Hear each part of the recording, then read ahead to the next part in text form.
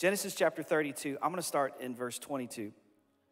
The Bible says this, it says, that night Jacob got up and took his 2 wives, his 2 female servants, and his 11 sons, and crossed the ford of the Jabbok.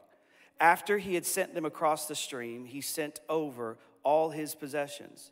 So Jacob was left alone, and a man wrestled with him till daybreak. When the man saw that he could not overpower him, he touched the socket of Jacob's hip, so that his hip was wrenched as he wrestled with the man. Then the man said, let me go, for it is daybreak. But Jacob replied, I will not let you go unless you bless me.